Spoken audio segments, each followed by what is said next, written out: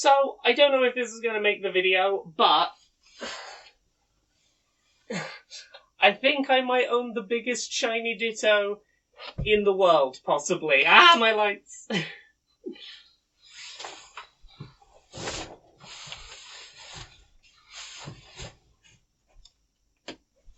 I knocked the lights over, that was bound to happen.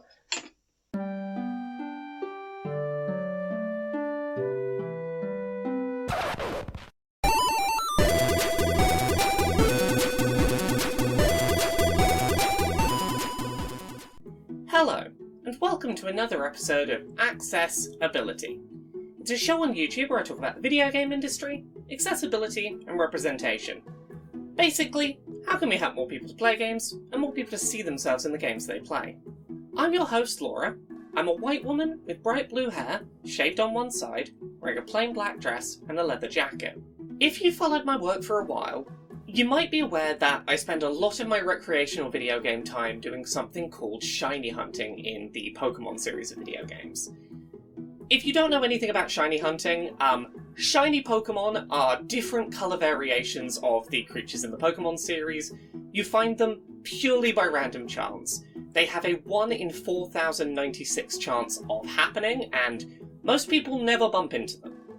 Now, there are things you can do to make those odds a little better, but no matter what you do, if you want to go and find a shiny version of a Pokemon, you are going to, like I do, need a lot of repetition and a lot of good luck. Most people who play the Pokemon games will play the series and never accidentally encounter one of these incredibly rare Pokemon.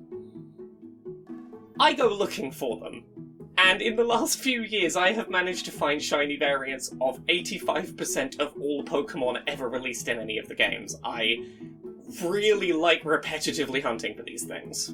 When I tell people about my shiny Pokemon collection, the response I usually get is something along the lines of, "You must be so patient, you are so dedicated, how do you put so much time into this, it must be such hard work," and usually my response to that is to go, I understand why you would see it that way, and I can understand why you wouldn't want to do this, but for me, it's just a really good crutch for my mental health and has been a really good coping tool for managing my mental health conditions. So today, on Accessibility, we're going to be talking about shiny hunting in the Pokemon series and how that relates to neurodiversity. I'm going to be talking about some of my own mental health conditions and some of the ways that shiny hunting in Pokemon has been really good for keeping my mental health in a good place. We're also going to talk about some of the ways that shiny hunting has at times caused me distress, and some of the changes that I'd love to see made to shiny hunting in the series to avoid that happening in future. And lastly, we're going to talk about some of the very specific tricks that shiny hunting uses to feel rewarding, and how other games use those to get money out of vulnerable players. I want to start this video by making it clear, up front, that I do not think that every person who gets heavily into shiny hunting in the Pokemon series is neurodiverse. There are many reasons that someone might get into shiny hunting. This video is purely talking about my own specific experiences with this form of gaming. So, a little about myself. I'm autistic, and I have ADHD.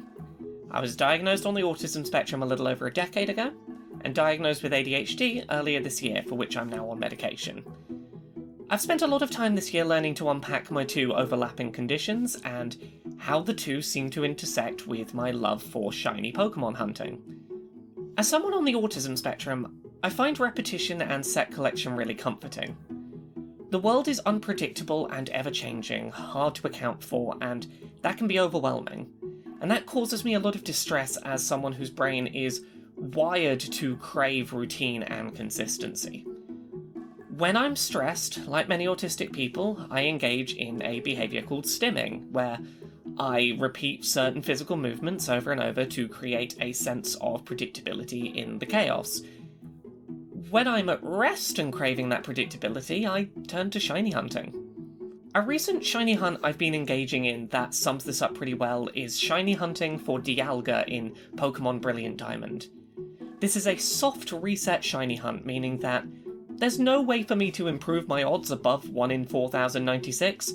I just have to save next to the encounter, start the fight, see if it's shiny, If not, close the game and reopen it to try again.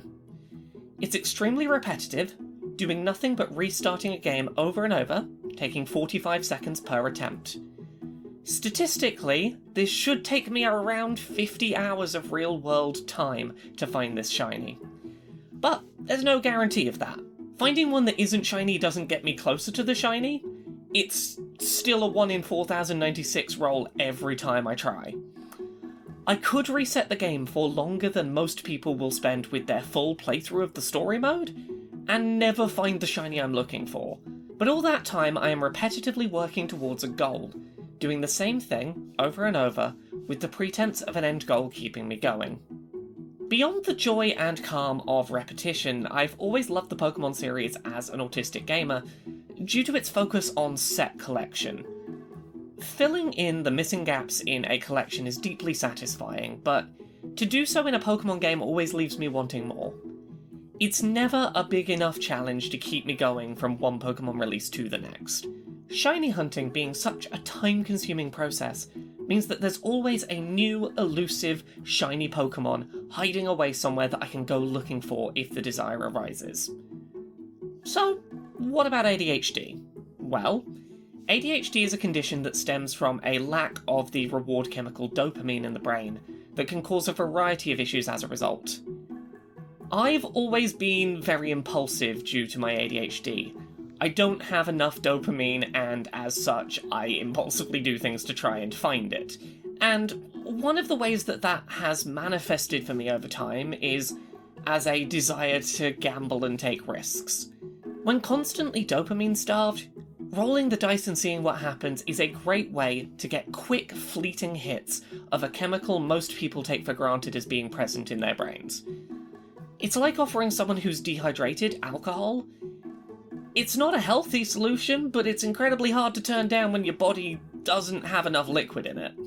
No matter what shiny hunting method you pick in a Pokemon game, there is a heavy dose of randomization and little dopamine reward doling out throughout the process.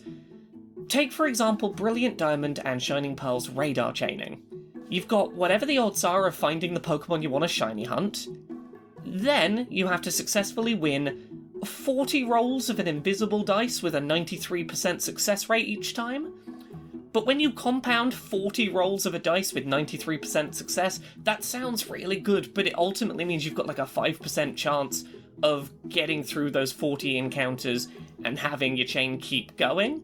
Then you have a 1 in 99 chance of finding that shiny Pokemon you've been looking for at that point. Like, it gets you 1 in 4096 down to 1 in 99.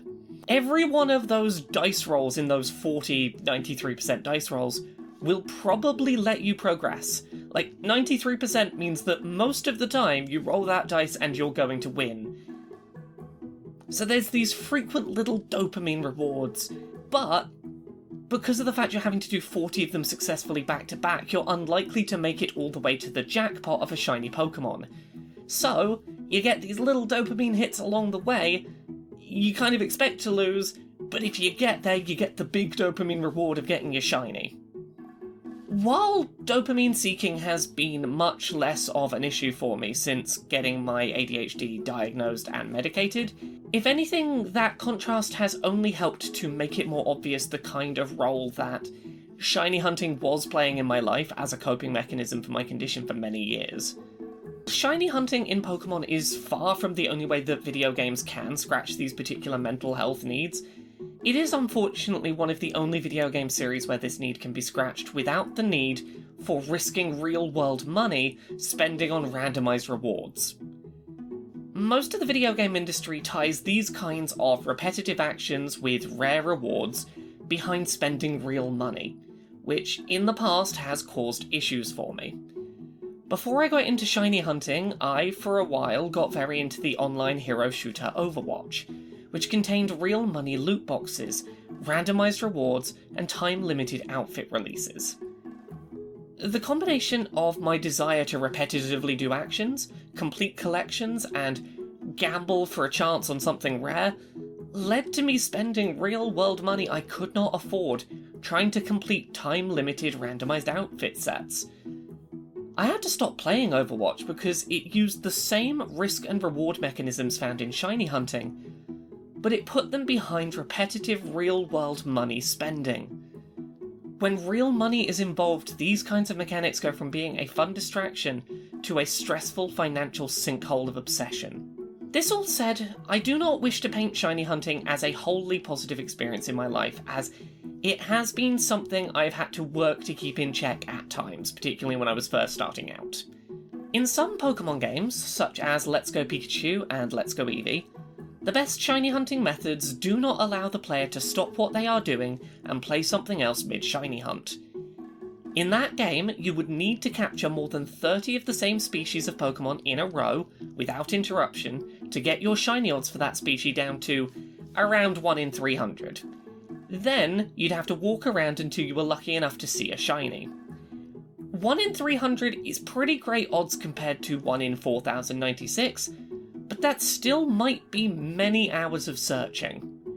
During those hours of hunting, you could not leave the area you were in, close the game, turn the console off, exit to trade, or basically do anything else at all with your game console, or the chain would disappear and your elevated shiny odds with it. All of the work you had done to reach those elevated odds would vanish. You couldn't reach those good odds, save the game, and try to find your 1 in 300 odds shiny later. You do it now, or never. This, at times, caused me some real distress. I would have times where I wanted to play other games, but fell victim to the sunk cost fallacy, becoming torn between my compulsion to complete the shiny hunt I'd started, and my desire to do something else. It was upsetting and distressing, and took some time to work out how to emotionally and mentally process without distress. I get that the Pokemon Company wants shiny Pokemon to be rare and elusive, and saving your elevated odds state would make them much easier to find, but the end result is still distressing for me sometimes, with my specific mental health conditions. That said, some shiny hunting methods in some games in the series do alleviate this somewhat. If you don't want to shiny hunt Dialga right away in Brilliant Diamond when the game tries to force you to in the story mode, you can knock it out, complete the story, and it'll come back so that you can shiny hunt it in your own time, for example. Walking away from those soft reset attempts and coming back later doesn't make you any more or less likely to get the shiny. It's at fixed odds. You've not lost anything if you come back later and try again. In addition, shiny hunts like the Poke-Radar chaining in the new Gen 4 remakes put most of their randomization on the journey to get to full odds, rather than putting that randomization once you have full odds. At most, getting a radar chain of 40 to get max shiny odds will take you under an hour, with only a 1 in 20 chance you'll actually make it that far without the chain breaking, and giving you a convenient stopping point. If you reach that point, you can pretty safely get a shiny within 10 to 15 minutes. You spend a lot less time in the I have my best odds I need to stick around zone, and as a result will usually at least once an hour, probably much more frequently, reach a point where your luck didn't work out and you can quit without feeling the sunk cost fallacy pulling at you. My relationship with shiny hunting in the Pokemon games has occasionally been a little bit wobbly, but on the whole it has been a safe, reliable, colourful, positive place to come back to do repetitive actions that feel like they're being productive and working towards a goal, with those little dopamine hits as I work towards it. It's completely irrelevant in the grand scheme of things, but it's given me something to do, something to work on. It's given me something repetitive I can do that doesn't feel like I'm wasting my time, because, I can sit and repetitively clap my hands, and I do so when I'm stressed and, don't have a better way to do something repetitive. But if I'm just sat at home and I want the comfort of doing something repetitive and I don't want to beat myself up about it so much, Pokemon shiny hunting has been really good at that. As long as shiny hunting mechanics remain a part of the core Pokemon series, I'm going to keep coming back and playing because they offer a reliable place to just do little imaginary dice rolls where there's no real consequence if things go badly. But if things go well, I can add to this little collection of creatures that, just like me, are a little bit rare, a little bit unique, a little bit different, but perfect just the way they are. That said, if you've got any shiny Pokemon that you're willing to trade, hit me up. I've got duplicates. We can work something out.